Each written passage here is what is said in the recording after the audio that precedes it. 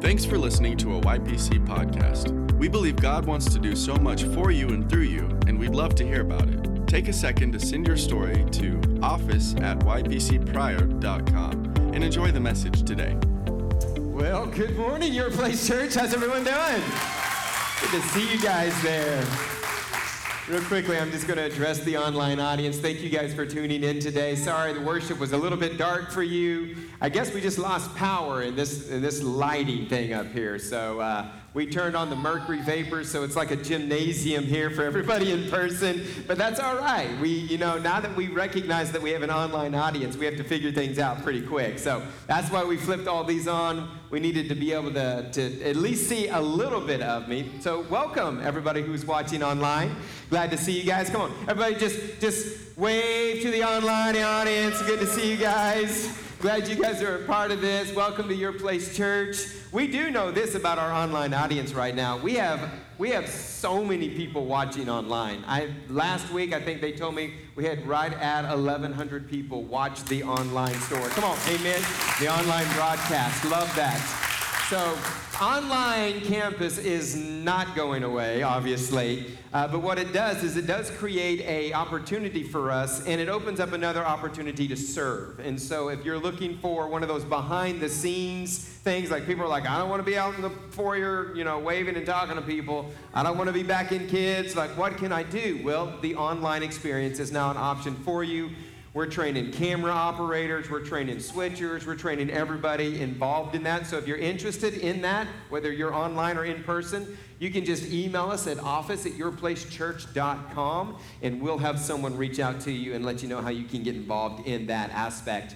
And I know the number one question that a lot of people are asking me is like, when are we going to go back to church as usual? I mean, right now we're still enjoying legroom in our auditorium here. We do have the small auditorium is open. I believe the service is being broadcast up there as well. Last week we had some internet issues. For those of you who are watching at home, it was not your computer, it was our internet, and so we're actually looking into different ways to alleviate that situation. We are learning so much as a result of taking everything online.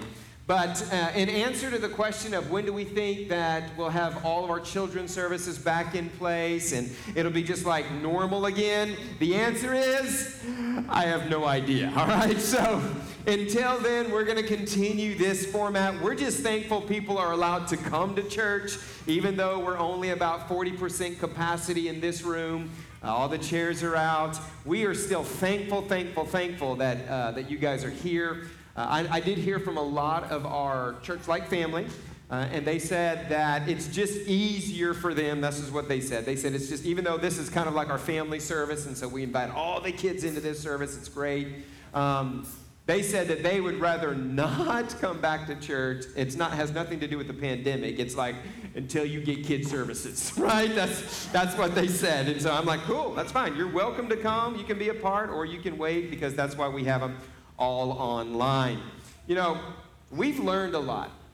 We've learned a lot about ourselves during this season. We've learned a lot about human nature, and we've learned how we should be more prepared should something happen in the future. We've talked about this during this series. We learned how some of us weren't ready for this. I think we thought we were. I think we were like, man, whatever the world throws at me, I'm ready. And then like isolation for 6 or 7 weeks came, and we're like, okay, we wasn't ready for that. Some of us, I think, were ready. We learned that we need each other, and we need to be a part of a church that's like a family. God was preparing us for this. We learned that fear is a real thing. And last week we said that there's actually a line between concern and all-out panic. And we learned about this. We learned about ourselves. We learned about human nature. And so this week I want to take it a little bit different direction. We've talked about this, but I've never drove down deep into the topic. What have we learned through all of this? We've learned that we need each other. In seasons when it's tough, we need each other more than we thought. I mean, we need our friends, don't we? You know what a true friend is? One person said a true friend is a person who you will never stay mad at for any length of time because you have important stuff to tell them, right? That's what a true friend is. One person says, you don't have to be crazy to be my friend, I'll train you, right? That's what one person said. I love what Mark Twain said. He said, the holy passion of friendship is so sweet and steady and loyal and endearing that it will last through a whole lifetime if not asked to lend you money, right? That's what Mark Twain says. But it is true, we need each other more than we thought we did. And so I want to look at that today over the next few minutes. Let's pray. Father, we love you. Lord, we have realized several things over the last few weeks. And one of those things, Father God, is how you have, this is your design. Church-like family is your design. You created the family, you created the church, and then you merged the two. We're so thankful that we're a part of a church that loves each other and that loves you. And Lord, I pray that you show us, that you teach us some things that we've never seen before through Scripture, God. Help us to see ourselves in your story, Father, in Jesus' name. Amen. You know, I told you a few weeks ago that I have a pastor friend of mine, pastors up in South Philly, and they were seeing a lot of the outbreaks a lot quicker than we were when the whole pandemic was going down. And he texted me, like week one of this deal, he texted me, and he was like, hey, bro, you okay? And I remember thinking to myself, like, you're closer to this than I am. You know, he's going into a building phase. We just finished a building phase. And so, like, he's got all of that going on. He's already homeschooling his kids. My kids are graduated. He texted me and he was like, bro, you okay? I felt like going, bro, are you okay? Like, you're like right in the thick of everything. But what it did do for me was it actually sent me on a texting frenzy. And I text every person I knew who I thought probably didn't have anyone texting them. They were pastor friends, people who are doing life that everybody assumes they're the one texting people, so no one's probably texting them and asking them how they're doing. And it did something to me.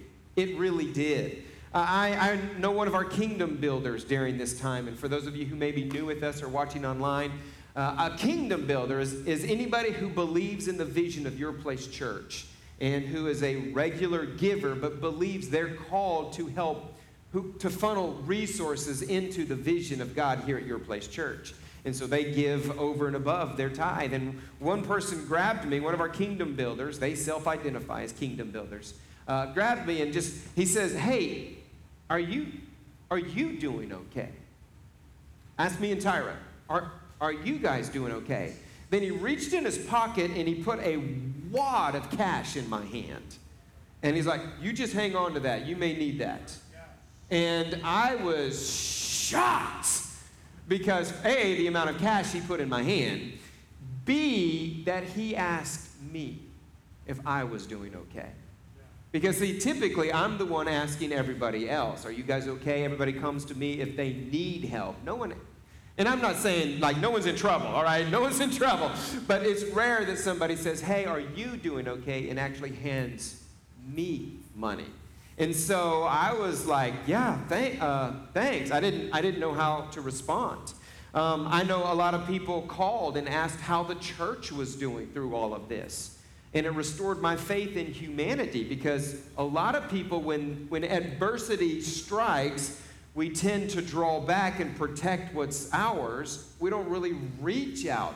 But not you guys.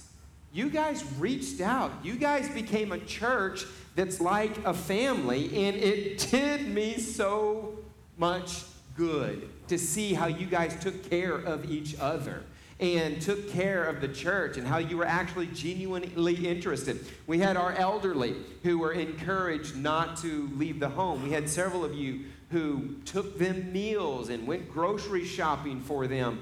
That's a big deal. What did we learn? We need each other more than we thought, friends. And and I've received this question throughout my pastoring career. If I'm a Christian and I believe in God and that Jesus came to the earth and died on the cross for me, why do I need a community of believers? It doesn't change the fact that Jesus saved me and I'm going to heaven. That is a true statement. It does not change the fact. If the Bible says if you believe in your heart and confess with your mouth, you will be saved. You'll go to heaven, right? But every time I'm asked that question, my heart sinks a little bit because people who ask this have no idea what they're missing. Are you with me, friends? Come on, in-person people, talk back to your pastor. Are you with me? Amen? The typical reasons why people don't feel like worshiping together in person is necessary is because, number one, they like to sleep in. I mean, that's valid, right? Which is also why we have 3 services on a weekend, right? Sundays are my only day off, which you see people that say that, they see church as more of a duty than a delight. It's something I have to do, not something I get to do. A lot of people say, well, the church is full of hypocrites. Come on, how many people have heard that before? That church full of hypocrites, right? I would say to that, so is your job, your gym, your social group, and for some of you, your home. Amen. I mean, come on, let's just be real. In fact, I'm convinced that the church isn't full of hypocrites. The church is actually full of the people who God created them to be. The only time they're hypocrites is when they go out into the world. We're only hypocrites when we try to conform to who the world wants us to be. When you're in this place, this is the real you, friends. This is the real you. And I know some people are like, well, I don't like the way I feel when I'm challenged to change. That's because you have the wrong idea of change. To you, you think it's about rules and relationships, and you don't like to feel judged or convicted, when actuality, it's all about love and encouragement and understanding the you who you were created to be. That's what change is. Well, church is boring. I've heard that one a lot. Church is boring. Let me look right into that camera and talk to everybody who's watching online. Give us 1 month. Give us 30 days to change your thoughts on church being boring. This is 60 minutes of coffee, of friends, of engaging worship, of life-altering messages. We get you in and we get you right out. And I'm telling you, you'll have a great time. Amen, Your Place Church. Amen. And I will say this. I did see one post on Facebook where someone said that returning to church does come with a little bit of anxiety, and we get that. We understand that. In fact, a lot of people want to be a part of a community of believers, but they've had a bad experience in the past. We'll just say it that way.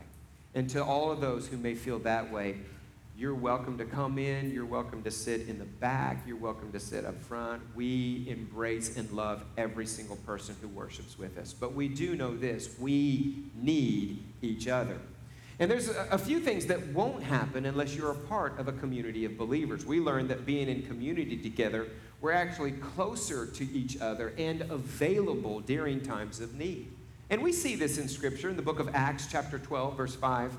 So Peter was kept in prison. So Peter was caught in the public, right? He got caught for preaching the gospel of Jesus Christ. They throw him in prison, right?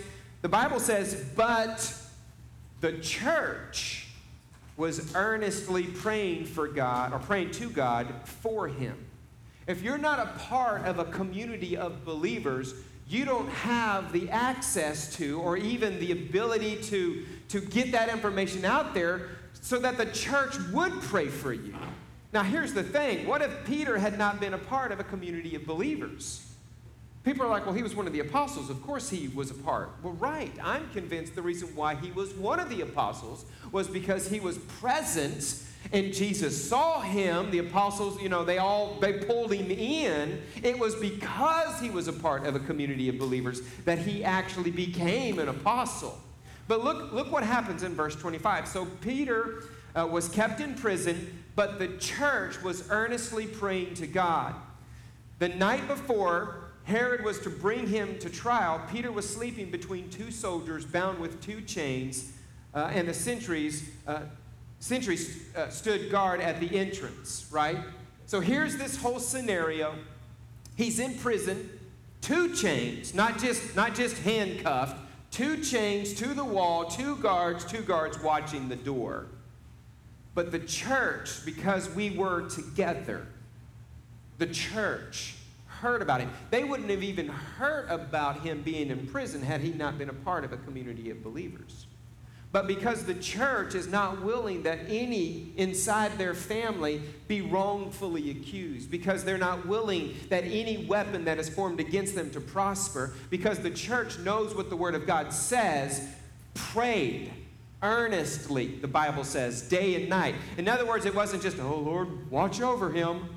No, the church came together and united as a force, and they went after this. Well, if you keep reading the story, an angel shows up. An angel shows up. The guards were asleep. The door to the prison opens. Peter's chains fall off of him. He's like, come on, follow me. And they walk right out of the prison, walk right through town, safely delivers him in front of the place where the church was praying for them currently, right? And then he thinks he's dreaming. He thinks he's seeing a vision or something. Verse 12. When this had dawned on him, in other words, he just kind of came to himself and realized, whoa, that just happened. He went to the house of Mary, the mother of John, also called Mark, where many people had gathered and were still praying. They were still going after it for this guy's benefit. Peter knocked at the outer entrance, and a servant named Rhoda came to answer the door. When she recognized Peter's voice, she was overjoyed and ran back without opening it and exclaimed, Peter's at the door! Right? And so, like, we're good. We're staying in prayer, but sometimes when the prayer is answered, we're like, really? You know? But the point is, they were a community. They were together. They stood in line with each other. They prayed and watched God move. I love some of the stories that are coming into YPC right now. This is one of them. I've been attending YPC for over a year now. And wow, it's been such a transforming experience. My mom and I saw YPC as we were driving home from Walmart one day, and we were actually looking for a church to join at the time, and we both agreed we should give it a shot. I've had a lot of painful things happen in my past. Now listen to her heart, okay? I've had a lot of painful things happen to me in my past. And I think that a lot of us in the room can identify. We've had some painful things happen to us. She says, and when I say this place and God have healed me, I mean it. I mean it. I joined my first life group after returning from basic training in September, and I very quickly formed a bond with so many amazing ladies that I'm still in a life group with today. I also got baptized for the first time at 21 years old by Pastor Darian and Pastor Rich. I got to be lucky enough to join the worship team, and this has helped me become more of the person God made me to be. Do you hear her words? Amen. The person that God made me to be. I couldn't be more thankful for Your Place Church and the family it gave me to love and to be thankful for. God is good, and He is in Your Place Church. Amen, everyone. Come on, let's celebrate that. Praise God. But that's not available if you separate yourself from a community of people who are in this with you. We need each other.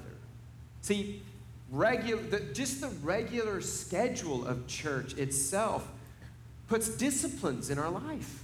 It really does. Even worshiping at home lends itself for you to be moved by the Holy Spirit. That is, if you're worshiping right now, not doing laundry or the dishes, right? Like you're just tuned in and you're experiencing what the Holy Spirit has for you. Just the regular discipline of worshiping God creates disciplines inside of us. It really does. And I'll be honest, there'll be times when I don't want to go to my life group. And a lot of people are like, but don't you lead the life group? Yeah. But there are times, if I'm going to be real, that I've had a day. And I don't want to go, and I don't want to get the snacks out and make sure my carpet's, swept or whatever, and, turn the porch light on. And I know this is going to go 2.5, maybe 3 hours. Not all life groups are that long, but mine tend to be. And I know this, but I've never canceled. I take that back. I have canceled a couple of times. Number one, there was a tornado warning and we lost power at my house. I canceled that night, okay? And all the guys in my group booed on me in our group text. They were like, we ain't scared, I got a candle, But the point is, the thing that I've realized is even when I don't want to be a part, when I don't feel like it, the nights that I show up at the life groups anyway are probably the best nights in the whole semester. And I feel like there was something trying to stop me from coming to those life groups or canceling because God wanted to do something significant that night. And so just the regular discipline of just, tonight's life group night, tonight's prayer, or this weekend's church, we're going. It does something to us. Amen, everyone? We have seen that during this time, it's been absolutely critical to belong to a community of believers because we encourage each other. Hebrews chapter 10, verse 23 says, let us hold unswervingly, the Bible says. In other words, let's not forget, I don't think any word in Scripture is here by accident. He says, let us hold unswervingly to the hope we profess. For he who promised is faithful. And listen, let me just speak to your hearts right now. Whether you feel like your prayer has been answered fast enough or not, he who promised is faithful. God's faithful to look over his word to perform it, friends. He really is. For he who promised is faithful. Let us consider, in other words, let's think about this. Let's think about this. Let us consider how we may spur one another on toward love. How we should encourage each other toward love. And then it goes on to say, and good deeds. Not giving up meeting together as some are in the habit of doing. He's saying this, you know what? Like, we understand that right now we're in a season where physical distancing is real, but let's don't give up meeting together. Let's don't give up joining together online. Let's don't give up joining together in our Zoom meetings. Like, let's figure it out. Let's not get lazy is what he's saying here. He says, not giving up meeting together as some are in the habit of doing. And trust me, friends, it has been a habit to break. Since the doors have been open, like, it's just easier sometimes just to stay at home. We'll just catch the online service. And that's why it's there. That's why it's there. But honestly, there is something that happens when you're in this room that moves you. Let's not give up meeting together, as some are in the habit of doing, but encouraging one another, and all the more as you see the capital D, day, approaching. This is one thing that we've learned about human nature, and for some of us, we've learned about ourselves. An idle mind is the devil's playground. When we don't have people to keep our own thoughts in check. Have you ever noticed that left to yourself, your thoughts can come up with some pretty crazy ideas? I mean, it's true. Left to yourself, your thoughts can fabricate some scenarios for you.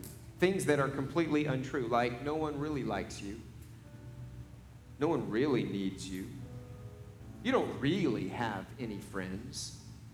These are thoughts that people think during isolation. When you're separated, when your mind is not fixed on the Word of God, when you don't have those voices in your life going, no, that's wrong. Don't say that. That's wrong. You know that's not right. You know that's not right. Like you're out of touch with what's going on. You don't really have value, or no one really listens to what you say. We all need people in our lives to tell how we feel so they can tell us whether our feelings are valid or not. We need those people. I just feel like this. Well, you're wrong. Here's why. And then they just give you example after example after example after example why that's not right. We all need people who will call us out when we start changing who we are and who they know we are. Look at this scripture in Galatians chapter 2. There was this guy, Cephas, came to Antioch. And look what Paul said. So Cephas used to be kind of in the group. He was part of the church-like family, but he kind of separated himself a little bit, started hanging around a different crowd, right? Paul says, I opposed him to his face. Wow. All right, Paul. I see you. Because he stood condemned. For before certain men came from James, he used to eat with the Gentiles. And in other words, he loved everyone. He used to minister the gospel to everyone. But when they arrived, he began to draw back and separate himself from the Gentiles because he was afraid of those who belonged to the circumcision group. The other Jews joined him in his hypocrisy, so that by their hypocrisy, even Barnabas was led astray. This guy Caiaphas here, or Cephas, let peer pressure, judgment, and what others would say. I don't know what they will say about it. He let what other people thought about him change who God made him. Change his love for all of humanity. And Paul called him on it. He's like, bro, why are you this different person now? What are you doing? And I love this. Opposed him to his face. We all need people who will oppose us to our face. Not via text message or email or FaceTime. Like, call us, set up an appointment. Hey, where are you right now? Because they saw a post or because they haven't seen one. Because they've seen you and your countenance was different, or they haven't seen you. We all need people in our life who will oppose us to our face. And I'll say this, we all need to be people who aren't afraid of confrontation. We think, oh, they're just being them. I'll pray for them. I'll pray for them because, they need our prayers. No. Every time that God dealt with a person in Scripture, listen to me, who was wrong or in error or something was going wacky on the inside of him, every time God dealt with somebody, he used a person to do it. And see, we assume that person's obviously going to be somebody else. But can I encourage you, if you keep thinking about somebody, if their posts keep coming up, it's not just the Facebook algorithm, all right? It's like there's a reason. If you are talking to somebody and their name comes up in conversation, there's probably something there. God is wanting you to reach out to them. And you're like, well, I don't know what to say. You're gonna have Moses play that card. I don't know what to say, God. And God told him the same thing that he's telling you. I created your tongue, taught you how to speak. I'll fill your mouth with the words.